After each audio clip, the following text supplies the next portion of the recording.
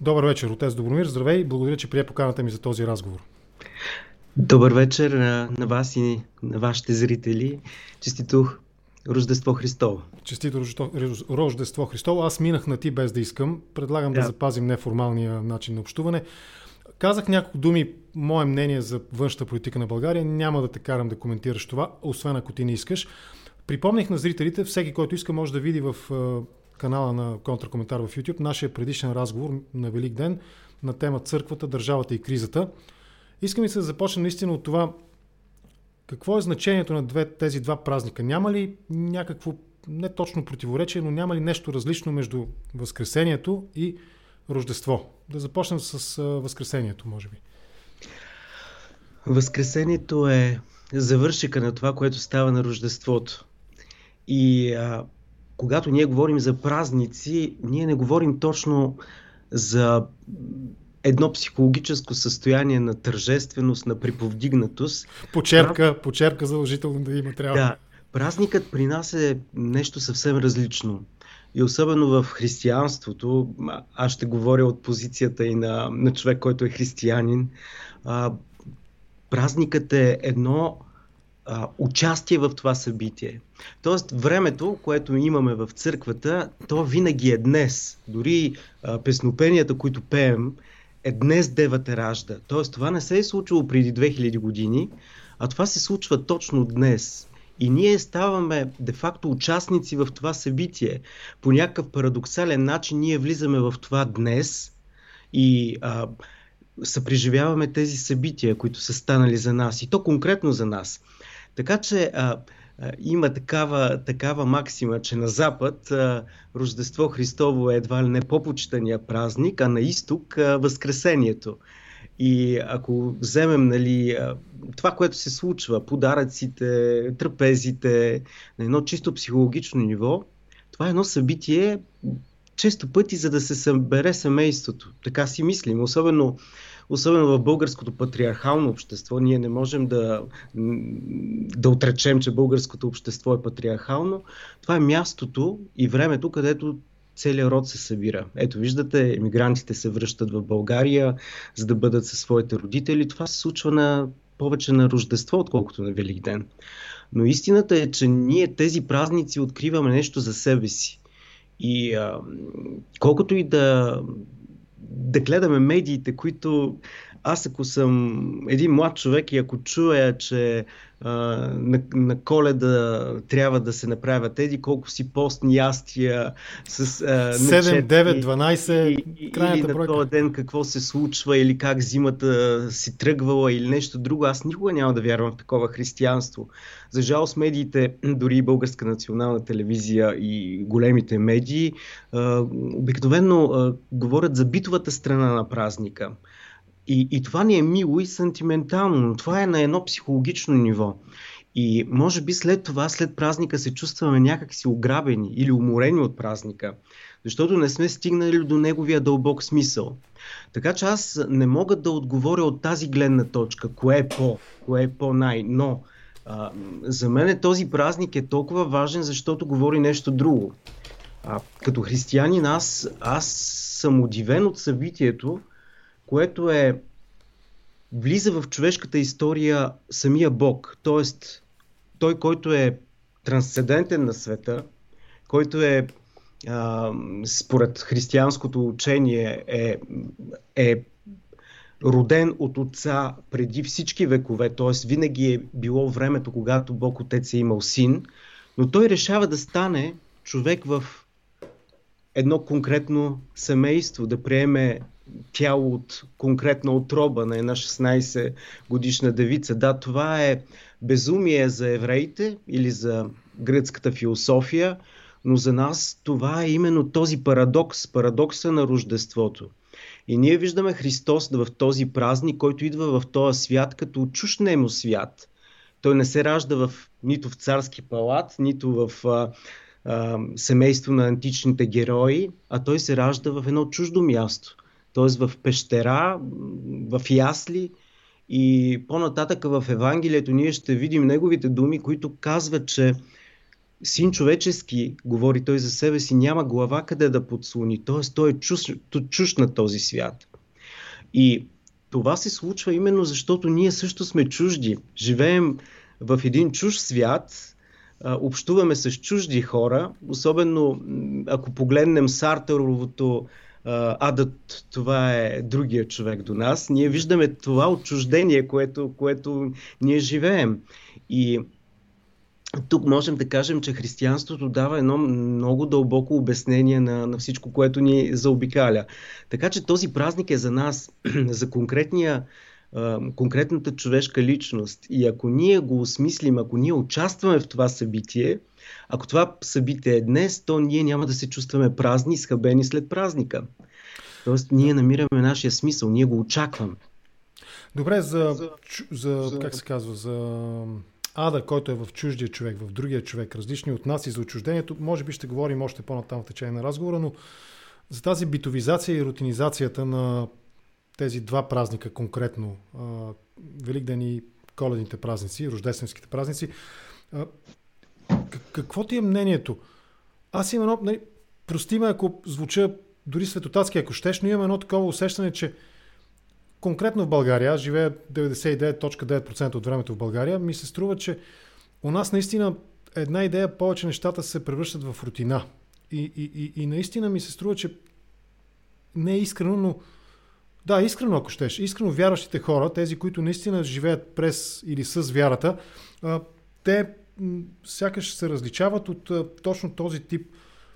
Аз не мога да си обясня, примерно, пиянски викове, едно отиване до църквата само защото така се прави на тези 2 дни или там колкото и да са по-значимите празници в годината. Тоест, рутинизацията ни си иска да я обясниш и през от гледна точка на това на истински как може да се изживява вярата. Аз бих нарекал не точно рутинизация, бих дал една дефиниция на формализъм. Тоест, още по-силна дума, да, още по-силна. Да. Тоест, по силата на някаква традиция. Ние не може и да не вярваме в това, но така го правим, защото така се прави в нашето семейство. Или често пъти ние казваме, аз съм православен християнин, защото съм българин, което е размяна на местата. Първо, ние имаме своята духовна идентичност, после своята национална идентичност. Защото за много българи, те вярват в Христос, защото са българи, но същевременно вярват и в хороскопите, вярват в прераждането. Както някой беше написал, 240 православни в парламента и половината от тях са с червени кончета на китката. Тоест, ето това е с червения конец е кабала, това е еврейското учение. Да не говорим, че имаше и министър-председател, който носеше червен конец. Това е една вяра, която е на едно, как да кажа, религиозно ниво. Значи, когато говорим за религия, трябва да изходим от факта, че религията, във всяка една религия, независимо каква, може да се профанизира. Т.е. чрез извършването на някакви действия ние се свързваме с Божественото. Това е било в древния свят, чрез предлагане на храна на идолите или чрез кадене на статуята или дори на императорската статуя или на божеството, ние се свързваме с него. Християнството обаче е нещо по-различно. Там нямаме нужда от религаре, т.е. посредник, чрез някакви действия, за да се свързваме с Божественото. Защо? Защото ние в църквата имаме една личност. Това е изключително важно и аз винаги съм се опитвал да го обясня на моите еноряши, когато съм с тях. Тоест, ние не отиваме за нещо в църквата, а отиваме заради някой в църквата. Това е изключително важно. Тоест, за всичко това, което имаме, стои някой. И този някой е казал в Евангелието, че той ще бъде с нас до свършека на света. Нещо повече, той казва, че е същия вчера, днес и за бъдеще. Тоест, ние ходим в църквата не за нещо, пак повтарям, а заради някой. И тук ние имаме най-важното, че ние не общуваме посредством предмети, т.е. палене на свещи, покланяне, прекръстване, а ние общуваме с онзи, който обичаме. Да, разбира се, ние не можем да го видим с очите си, Но това е парадокса на вярата, че ние го усещаме със сърцето си. Да. Ние вярваме, че няма как този, който е там, да не присъства. И това е уникалното за един човек, който, да кажем, му липсва тази вяра, или има малка вяра, или пък вярва в това да се бори с Бога, както е атеизма е това. Вярваш в някой, който не съществува и се бори с него, което, замислете си, по някакъв начин е парадоксално. Аз не се боря с кентаврите или с русалките, знам, че те не съществуват, но аз не се боря с тях. Но аз се боря с Бога, с християнството или ако съм в атеистичните режими, знаете, и в Северна Корея, там се борят също с Бога в всякаква му форма и религия. Така че това е парадоксално. Винаги става въпрос за личност. И когато ние в църквата имаме това съзнание, т.е. ние няма да останем на това ниво на формализъм.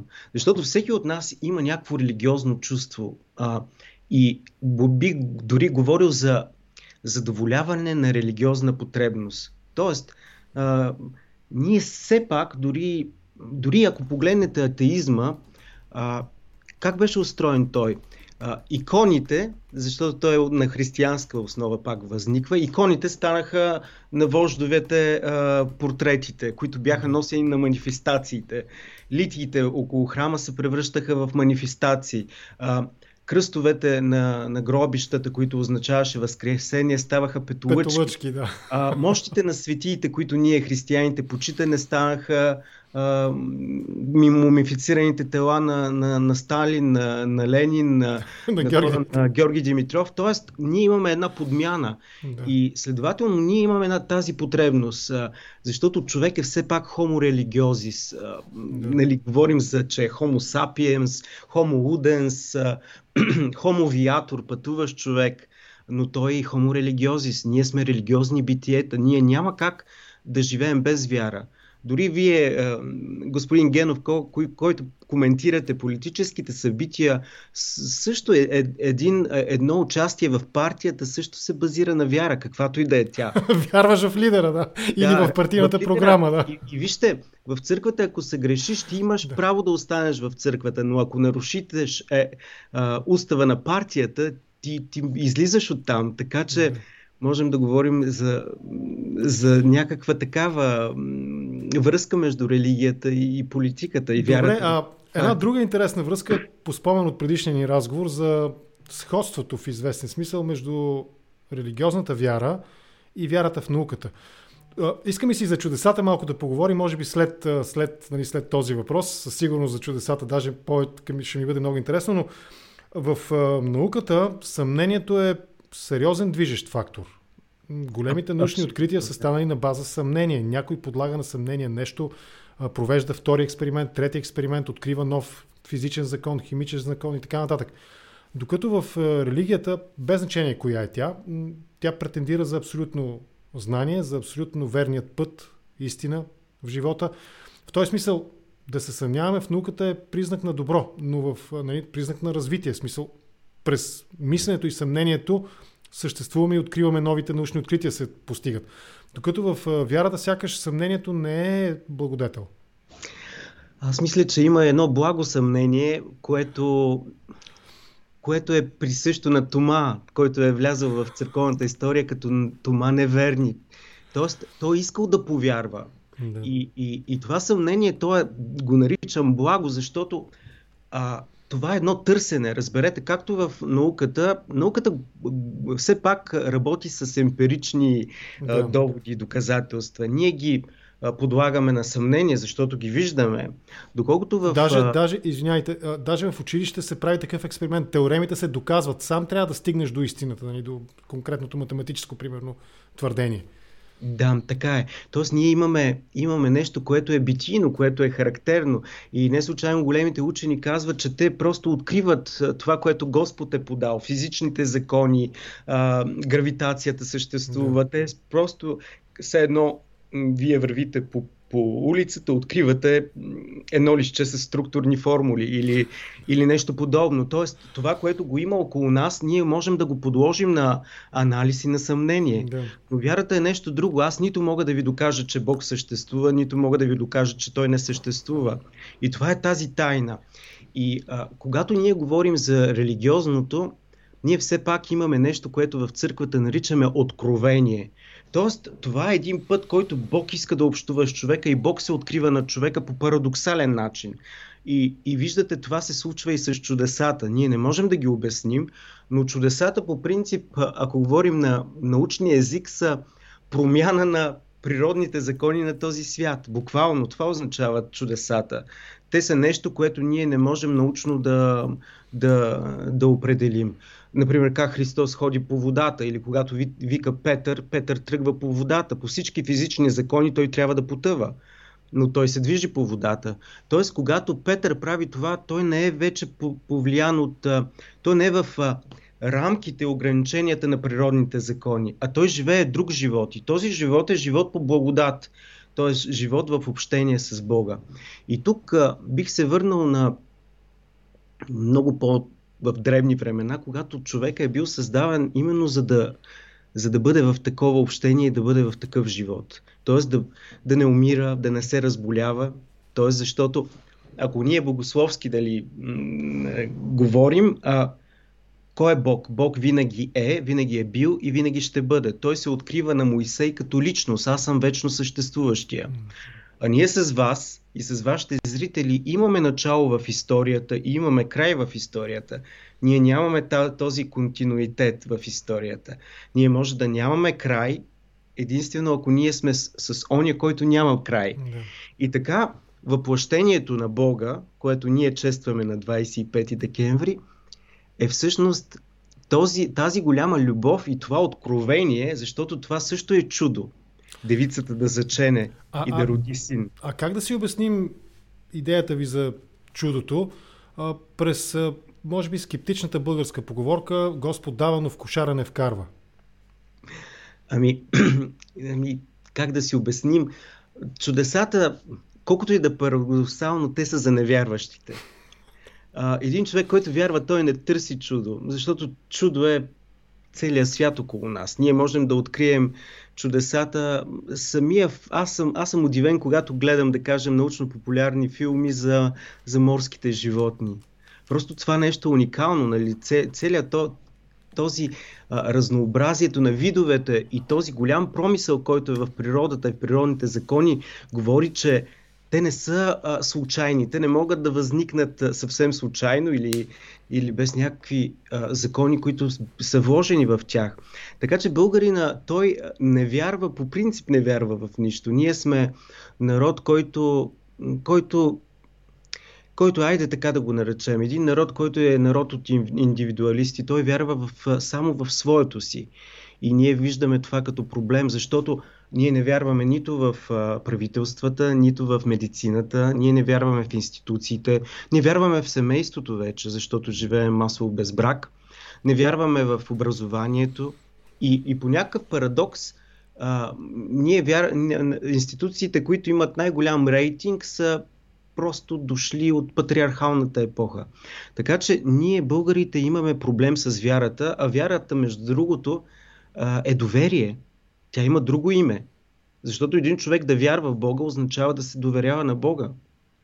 И вярата в институциите, това означава да се доверяваме.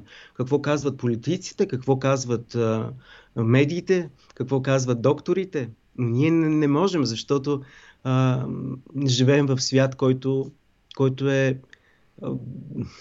всяка истина е нашата собствена. В България стана популярен този израз, може би и до вас е достигнал, всеки сам си преценя. Умишлено го повтарям с бъркания български език. Всеки сам си преценя. Всеки сам си е Господ. Даже Депеш Мод имаха една такава песен, как беше? You are your own Jesus, мисля, че беше на Депеш Мод една песен. Your personal Jesus. Your personal Jesus, да, точно така. Добре, това е интересно. Може би ще се върнем на Депеш Мод, ама по-към края на разговора. Пак в предишния ни разговор си спомням, че говорихме за... Вашата теза беше, че и сега мисля, че повторихте, че човекът е зоополитикон. В този смисъл Исус създава нов Лаос, нов народ. Мисля, че почти дословно ви цитирам. Сега, съвременният свят, в който живеем, той е модерен свят. Свят на технологии. Свят на ето, ние общуваме посредством 2 кутийки, тежащи по 2-3 кг. Вие сте в Великобритания, аз съм в София и това не пречи да водим за мен изключително интересен разговор. В този смисъл, този нов народ от преди 2000 години не е ли в технологичен дисонанс със съвремието, в което живеем? Аз, между другото, виждам огромни прилики в ситуацията, в която ние сме и тези хора, които са живеели 2000 години преди нас. Първо, защото сме имали един кесар, който е назначил преброяване в империята. Ние живеем в една империя и днес.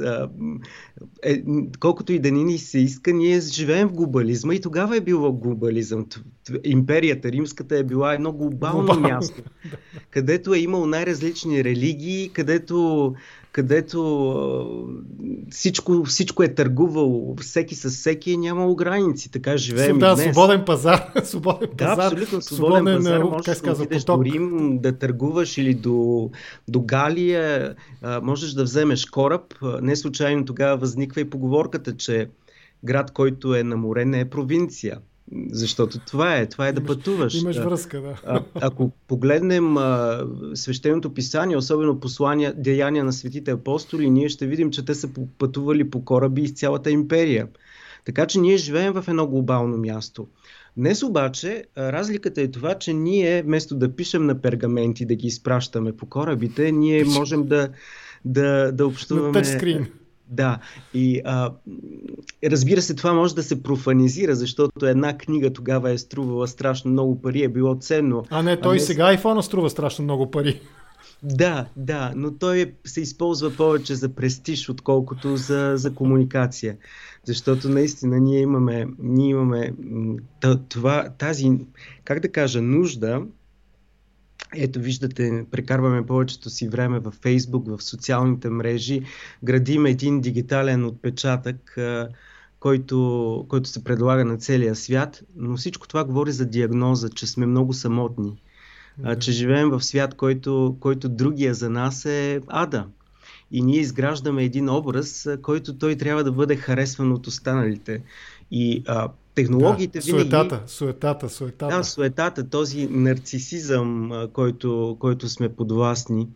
Името наркис, произлиза от, знаете, мита, който нарцис се оглежда в собственото си лице и не отговаря на любовта на една от нимфите. Но именно в гръцки език наркоза буквално означава безчувствие. Ние сме безчувствени. Човек под наркоза в медицинския термин е човек, който е безчувствен. Така че този дигитален свят ни прави и безчувствени, също така и ние не общуваме пълноценно, слагаме маски, ние живеем и меним своите маски и това е един свят, който, как да кажа, пандемията още повече задълбочи и не се знае докъде ще свърши. Така че технологиите винаги могат да се използват за добро, както ние с вас си говорим, или трябва нещо да се свърши много бързо, или пък да бъдат използвани за зло. Така винаги е било и така винаги ще бъде. Да, и за злото ми се иска да поговорим пак на база и предишния ни разговор, но преди това, ако се върнем на атеизма на българите, аз не смятам, че това, което казвате, е обидно. И аз съм на това мнение, че като цяло хората са далеч от вярата днес, по една или друга причина. Но не е ли, при условие, че толкова силно в традициите е заложено у нас християнството, въпреки това не е ли странно и как да си обясним загубата на вярата? Кое ни е отне? Аз не смятам, че българин е атеист. Не, той не е атеист, той е по-скоро съмняващ се. Хайде така да го наречем, защото атеизма това означава наистина богоборничество. Аз познавам хора, които са атеисти. Дори ми е интересно да говоря с тях, да разговарям с тях, но повечето българи сме индиферентни към вярата. Тоест тя винаги се свързва, пак казвам, с чисто битовото ниво. Да. Защото За да бъдем вярващи, ние трябва да положим огромни усилия. Християнството, мога да кажа, е най-трудно човек да бъде християнин. Другите религии това е много по-лесно. Там нещата са доста добре описани, доколкото християнството предполага борба с себе си, борба с егото си. Там ние не разпъваме другия човек, а разпъваме себе си. Заради това и Христос говори в своето Евангелие, че трябва човек да вземе кръста си и да го последва, т.е. да се разпъне. А какво трябва да разпъне в себе си? Трябва да разпъне своето его, т.е. егоизма си. А какво е егоизма? Не случайно дявола, ние го рисуваме в православната иконография с рога, с копита като нещо грозно, но ние трябва да знаем, че дявол е бил ангел, който е бил надарен с най-големите дарове. Но в един момент той си е помислил, че всички дарове, които има, са единствено негови. Той не дължи битието си на Бога. И тогава е паднал. Ето, той е бил его, което е изпълнено само със себе си и е нямало място за другия човек, или за другия ангел, или за Бога. Така и ние живеем в един свят. Ние си създаваме един образ, който е имагинерен за нас и тогава ние започваме да го защитаваме. Ако някой каже, ти не си толкова учен или не се справяш добре в работата или не си толкова красив или добър, ние абсолютно почваме да воюваме. Ние завиждаме на другия. На българина това е основната черта, не само на българина, в много народи това е завистта и гордостта. Тоест винаги ние трябва да се борим с тези, да ги наречем, прагрехове, защото те, според свещеното писание, първото убийство става, Каин убива Авел от зависи от гордост. Така че ако ние сме на едно ниво психологично, т.е. ако от нас се иска да запалим само свеж, или да дадем милостиня, или да се опитваме да бъдем добри, т.е. това е едно формално ниво. Но ако се изисква борба с себе си, с страстите, страсти означава нашите слабости, които са гордост, които са завист, които са омраза, които са осъждане. Ако ние с тях се борим, то ще видим, че тази борба е буквално много жестока. По-жестока, отколкото да отидем на война.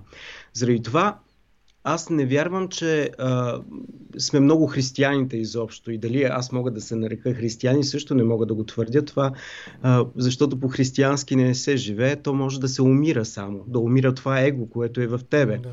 Така че всеки, който е тръгнал по този път, може да остане на това ниво, на паленето на свещ или да бъдем добри, да бъдем морални.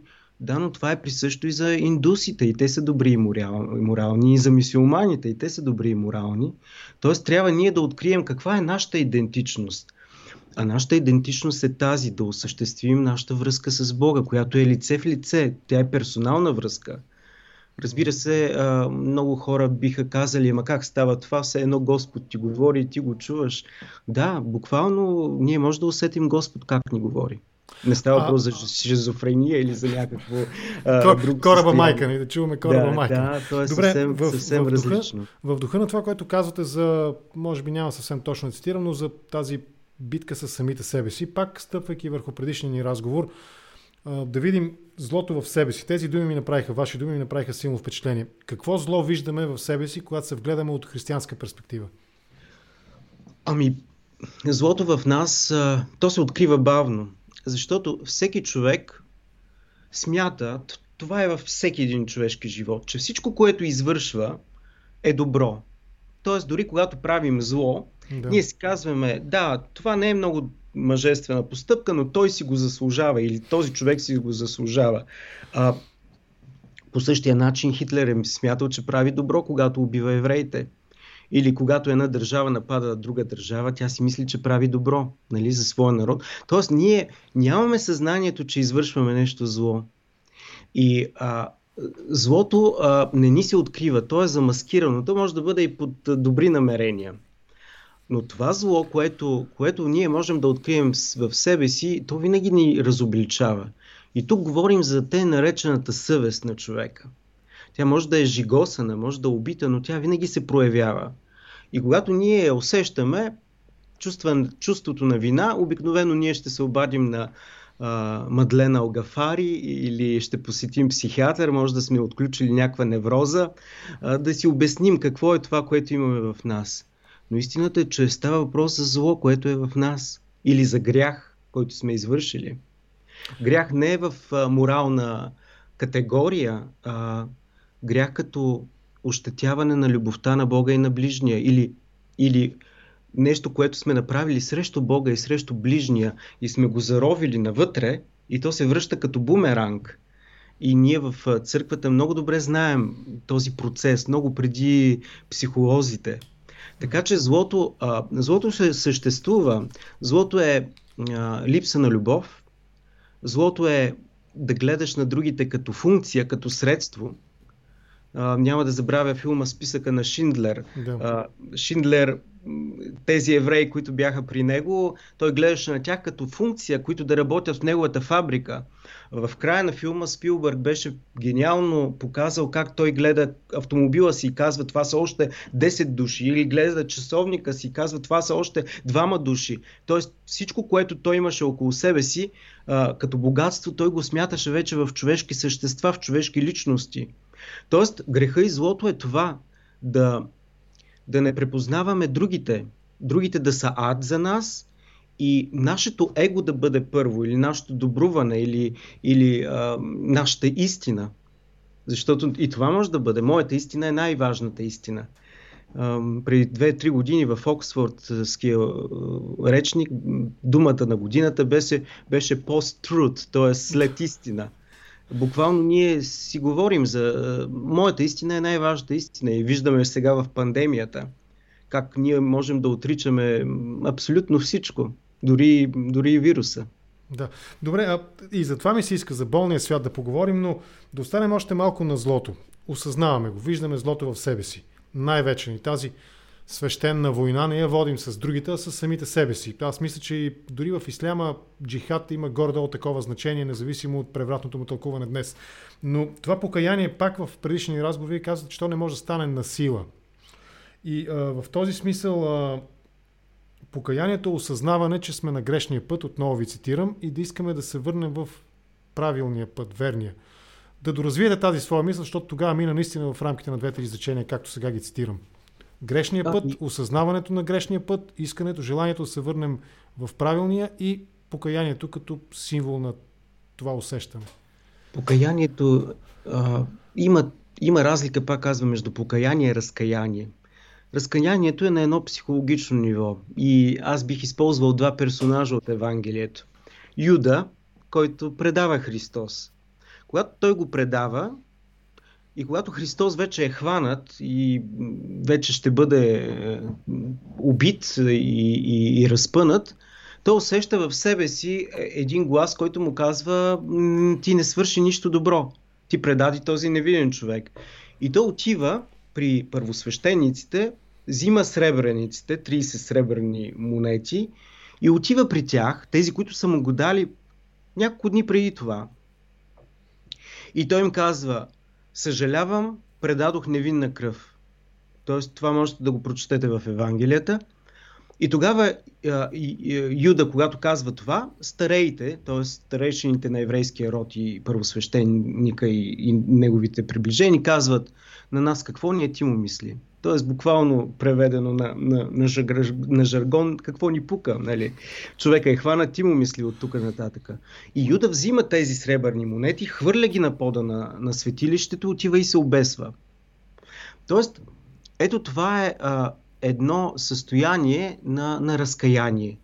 Тоест имаме проблем, извършили сме нещо, което ни изобличава ни, че сме сгрешили към ближния и към Бога, обаче нямаме никакъв полезен ход. И нашия живот от тук нататък ще бъде истински ад. По-добре да спрем този живот. Така, за съжаление, е имало много пъти на предателство в историята. Това е било и в комунистическия режим. Знаете колко често хората са предавали други и са имали чувство за вина. Но покаянието е нещо съвсем различно. Между другото, като говорим за този вид предателства, днес този вид предатели в 99% от случаите казват: аз съм служил на народа. В смисъл, те нямат покаяние в този смисъл. Той е доносничил, заради него са загивали хора, но той казва, аз съм служил. Или още по-любимото ми извинение, такива бяха времената. Има ли извинение за вярващия човек в тази рамка? Такива бяха времената. Това е нивото на разкаяние, което не е покаяние. Тоест, наистина трябва да правим разлика, защото при мене са идвали хора, които също са имали такъв проблем. Аз изпомням един човек, който е бил такъв доносник. С обвързано с държавна сигурност. Който почина става въпрос преди 20 години тази случка. Аз мога да кажа това, защото той вече не е жив. Но неговия проблем беше в края на живота, той искаше да каже, да сподели, че той е извършвал, дал е някаква информация на офицер, който е идвал от държавна сигурност и той трябва да говори за своите съселени. И когато той умираше, той поиска изповед. И аз дойдох при него. И той изповяда човека това. И наистина прочетох молитвата за опрощение и вярвам, че Господ му е простил.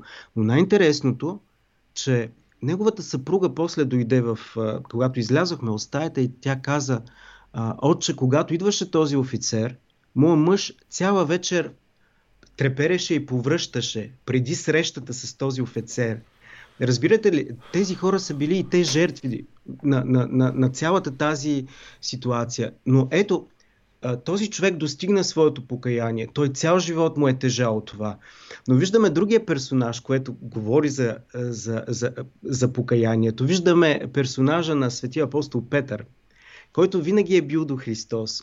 Винаги е бил свидетел на неговите чудеса, на възкресение, на преображението му.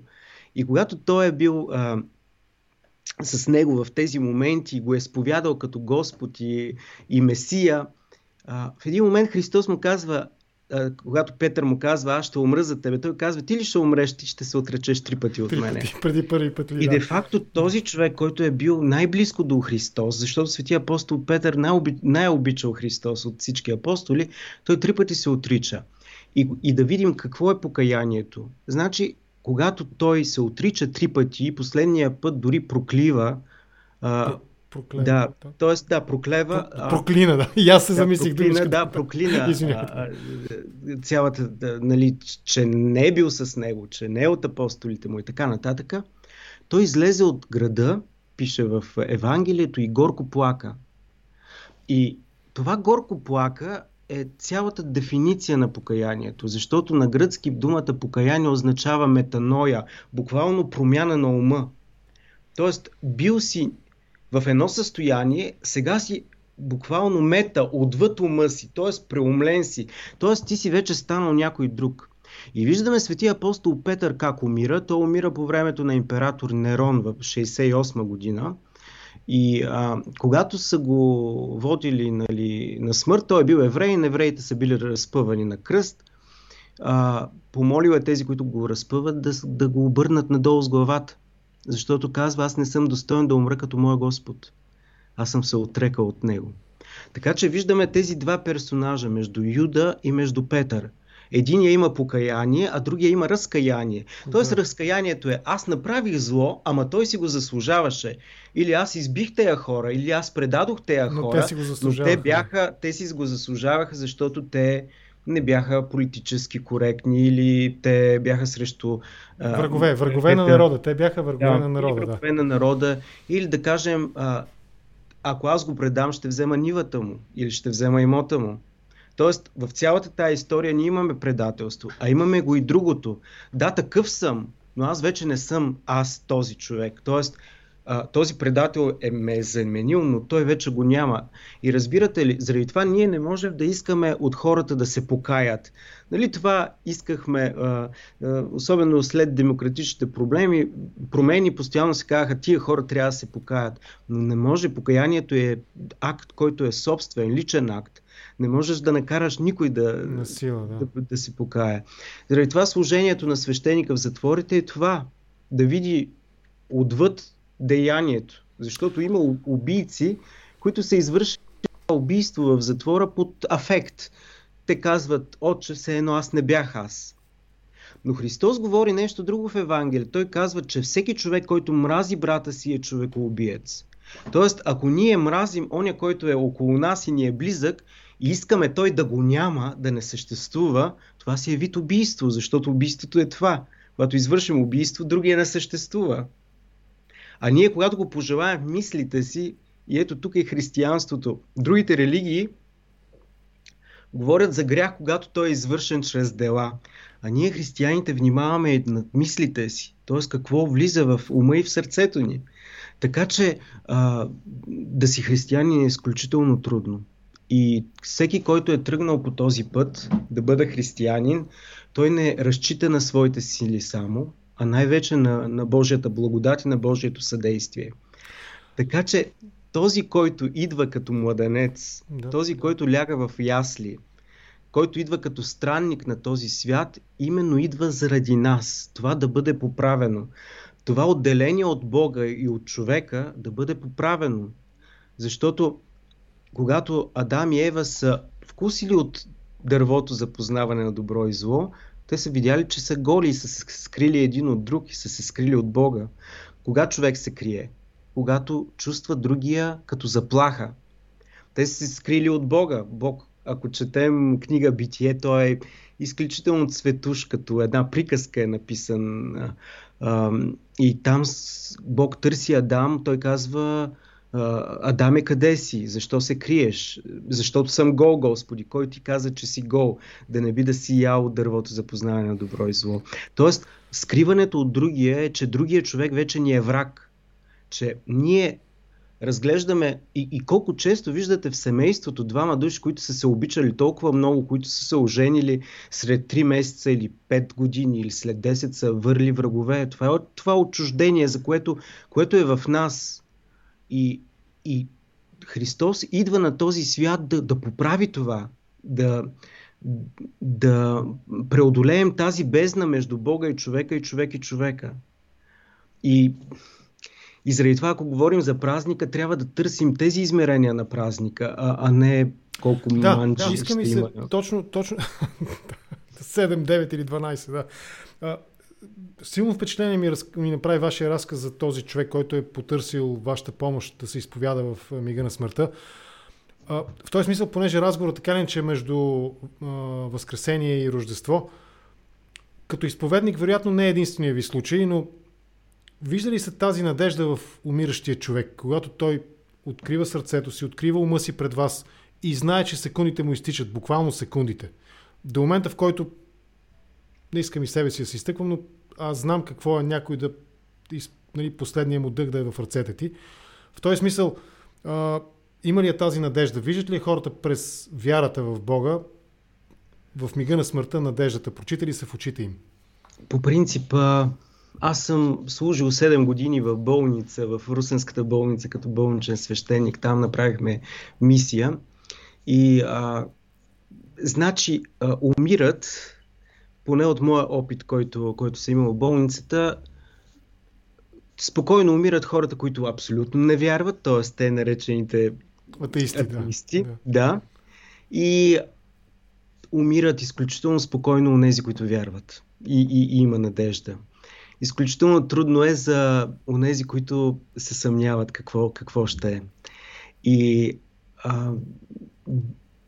това е опит, през който ние трябва да минем сами. Разбирате ли? Няма рецепти. Защото един човек, който е, особено сега с болестта и в контекста на пандемията, ние живеем все едно, че сме безсмъртни. Разбирате ли? В нас има едно... Бог е заложил този копнеж за безсмъртие, защото моята собствена смърт и вашата собствена смърт е някъде там в далечното бъдеще. Пандемията ни показва, че нашата смърт може да настъпи от 5-тия ден на заразяването до 14-тия. А нещо много по-реално е, тя може да настъпи и след 5 минути или с 10 или утре или в други ден. Тоест ние сме едно творение Божие, което има този копнеж за безсмъртие. Ние сме създадени да бъдем безсмъртни, което е пак от парадоксите на християнството. Но не безсмъртни в някакво разтегливо време, на някакъв такъв живот, а безсмъртни нашия живот да има някакъв смисъл. Да имаме смисъл в нашия живот, който да е живот в общение с онези, които обичаме, с тези, които ни е страх да загубим. И това така бих ви отговорил на този въпрос. При всеки човек е различно, но наистина би било много тежко, ако един човек си отиде сам от този свят, без да се замисли върху тези въпроси, върху живота си. Заради това много пъти са ми питали, особено и като свещеник, какво е по-добре да починеш бързо, безболезнено, или пък да си заминеш от този свят с болки и продължително. Аз мятам, че продължителното е за предпочитане пред бързото. Защо? Защото имаш време да оправиш живота си до някъде. Да си разчистиш сметките, както се казва. Своя равносметка. Изключително важно е това. Разбира се, ние го правим от страх. Това е тайна и смъртта е тайна, защото не е починал онзи, който не се е родил, нали? Или нека го кажа лаишки или атеистично, никой не е дошъл от този свят да ни каже как е там. Един дойде. Добре. Болният свят, в който живеем, аз нямам предвид единствено сегашната ситуация. От какво боледува този свят, освен от COVID? Нали? Това го виждаме ежедневно от новините. Това са 90% от времето на всяка една новинарска емисия. Едни числа се споменават, едни проценти, какъв беше фактора, който вирулентност обсъждаме и така нататък. От какво боледува днешния свят? Днешният свят боледува от отчужденост, от егоизъм. Днешният свят боледува от хедонизъм, задоволяване на собствените си удоволствия. Днешният свят боледува от всички тези древни грехове на стария свят. Тоест няма нищо ново под слънцето. Но днес това е особено засилено от бързия начин на живот, защото ето ние използваме новите технологии, а сме сами. Живеем в градове като Ню Йорк, София, Лондон, където милиони души живеят с нас, а се чувстваме сами. Номадското скитане преди пандемията от държава в държава говореше само едно, че сме сами.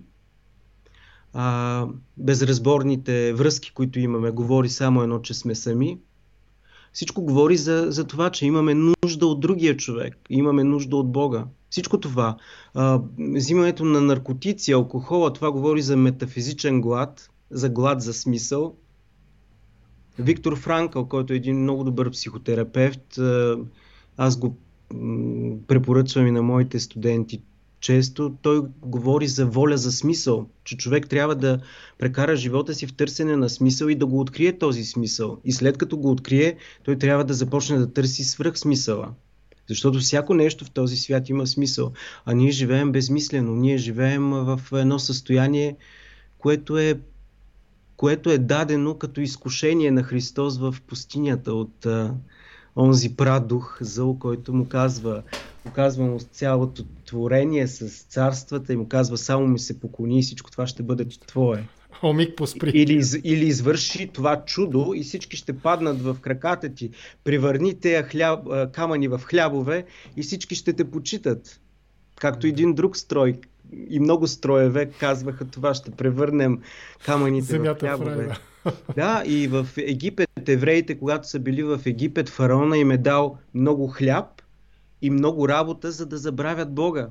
Ние живеем в това време, което имаме много работа и много хляб и забравяме кои сме. И наистина един човешки живот, ако завърши по този начин, е безмислено. Добре, ако се върнем на конкретно злободневната тема с болестите, вируса, християнството и тази идея за уповаването в Бога като сила свише, която винаги ни подкрепя, дава и така нататък, не влиза ли в конфликт с идеята да се вземат някакви предпазни мерки, да го кажем така? Абсолютно не, защото в Библията пише почитай лекаря. Тоест лекаря и лекуването е от Бога. Това пише в книга Син Сираков. И ние бихме били най-глупавите, ако не почитаме лекаря. И има много отци на църквата, които са били лекари. Да. И дори сега се сещам, миналия век има един голям хирург, който учебника му по гнойна хирургия и до сега се изучават медиците в Русия, Свети Лука Войно-Ясенецки.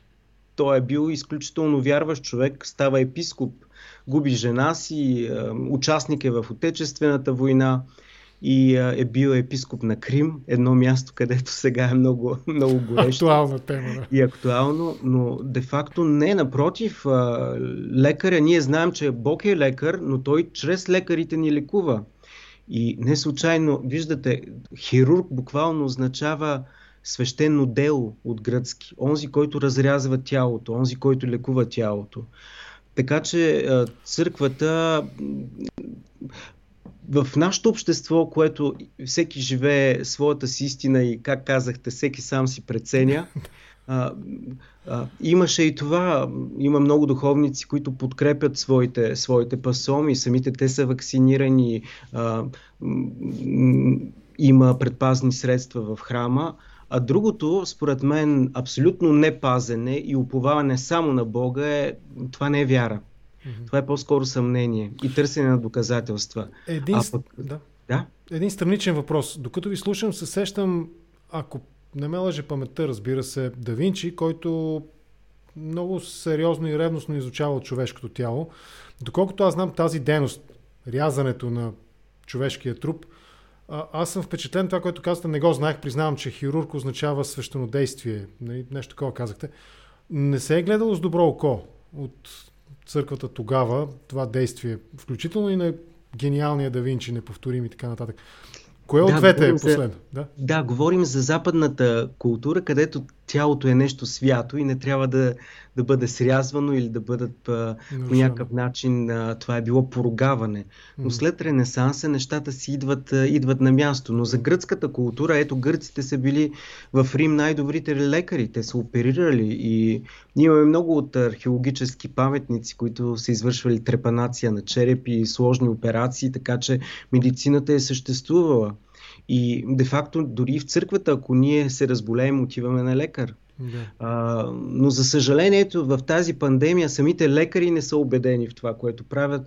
А какво остава за свещениците, хора като нас, без медицинско образование? Да, разбирам. Добре, да вървим към края. Не искам да ви отнемам прекалено много време в празничната вечер. Българите в Обединеното кралство, в Великобритания, как се отразиха всички тези, дори ако щете и политически събития? Обединеното кралство напусна Европейския съюз, ограничения в пътуванията. Предполагам, че част от тези българи имат затруднения да се виждат с роднините си в България, изключая тази виртуалната комуникация.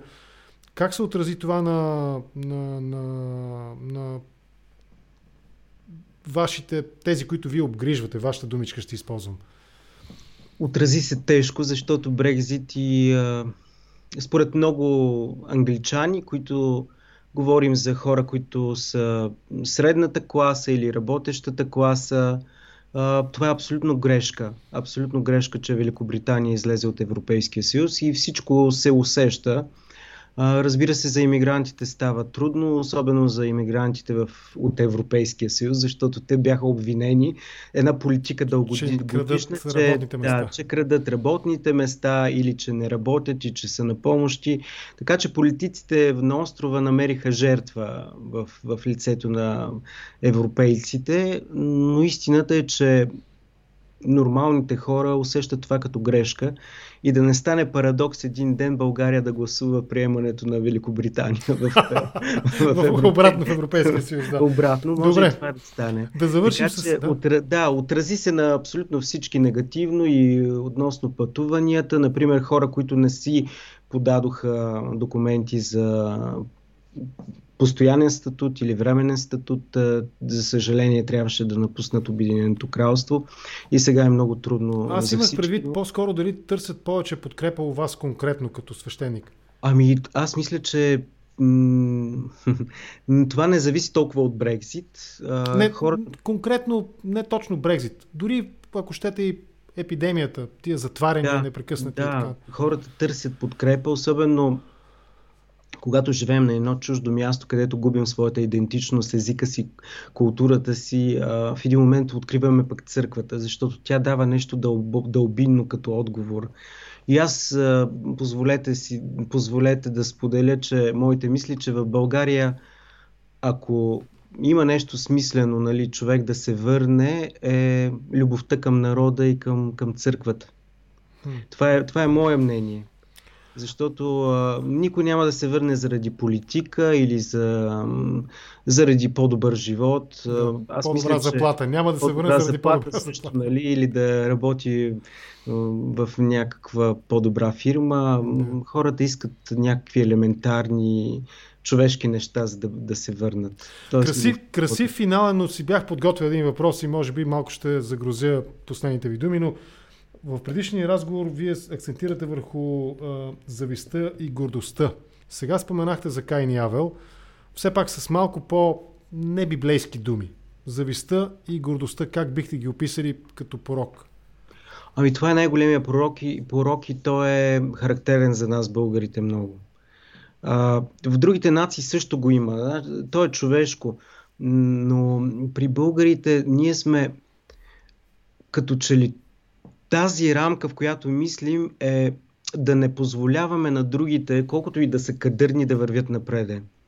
При империите, каквато е Турция, каквато е Русия, каквато е Великобритания, тези империи разбират от хора. И когато се появи някой човек, който е грамотен или има някакви дарования, той се тласка нагоре, защото той ще работи за тая империя.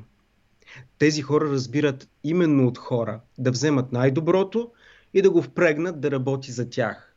А България, при положение, че сме толкова малък народ, но с толкова свестни хора, те не могат да намерят мястото си. Те биват поставени надолу или ако имат някакви специални качества, завистта е толкова силна, че този човек го отказват по всякакъв начин. Това са моите скромни наблюдения. Затова ли всеки нов, ако говорим конкретно за политика, първото нещо, което му се случва е да прочете най-ужасните неща за себе си, които дори не е подозирал, че притежава като качество или като обратно с знак минус качества. Това ли е обяснението? Завист и гордост. За политиката не знам, но то е характерно и за всяко едно. Дори в една работа на едно престижно място можем да очакваме всичко. И за съжаление така е навсякъде. И тези, които са ни изучавали Иричек, да кажем, или другите, винаги говорят за слабостта на българина като това. Ами, може би трябва да се борим именно с тази завист и гордост. Но не да тръгнем да се борим с другите, а да се борим с нас. Не да тръгнем да променяме другите, а да променяме нас. И всичко това трябва да започне от семейството. Трябва да започне... През Рождество. Можем ли да намерим... Така ще го задам въпроса. Тези два основни гряха, както вие ги описвате, завистта и гордостта, как Рождество, примерно, разбирането на символиката или на смисъла на този празник, който сега честват в България всички, не само в България, как може да ни помогне? Може би там ви прекъснах и оттам да продължите. Онзи, който е създал Вселената, този, който е създал черните дупки, този, който е създал галактиките, става човек и не идва в царския двор и при известните, а ляга в пещера, в ясли. И не отива в царското семейство или в Белия дом при Джон Байден, а отива сред пастирите, те, които са в най-ниското стъпало. Онзи, който има всичко, избира да се роди от девица, 16-17 годишна, обикновено еврейско момиче, което е с велики добродетели. И за да не убият с камъни, защото тя е непразна, тя се жени за Йосиф, който е бил дърводелец. Не е бил доктор на науките, не е бил писар при Цезаря, а е бил един човек, който е изкарал хляба си. И нещо друго. Христос, от него се учи и той да бъде занаята на Йосиф, защото ние го знаем като сина на дърводелеца Йосиф. Разбира се, неговия баща е друг, но той се е грижил за него и за Богородица. Ето това да ни даде смирение. Да си кажем, щом той е толкова смирен, щом в него няма никаква гордост, никаква завист, то колко ние трябва да бъдем смирени? Ние, които имаме всичко. Добре, да приключим тук. Благодаря ви много, беше ми изключително интересно да разговарям с вас в тези празници, светли празници, свързани с Рождество Христово. Много ви благодаря. Отец Добромир от Великобритания. Кент или Лондон? Къде сте в момента? В момента съм в Кент. Кент. Okay. Утре съм в Лондон. Благодаря ви. Успех ви желая и наистина ви благодаря. Беше ми изключително интересно всичко да добро на вас и на вашите зрители. Христос се роди. Честито Рождество Христово. Честито и на вас. Благодаря ви много. Изключвам ви сега от видеото. Прекъснете връзката ви.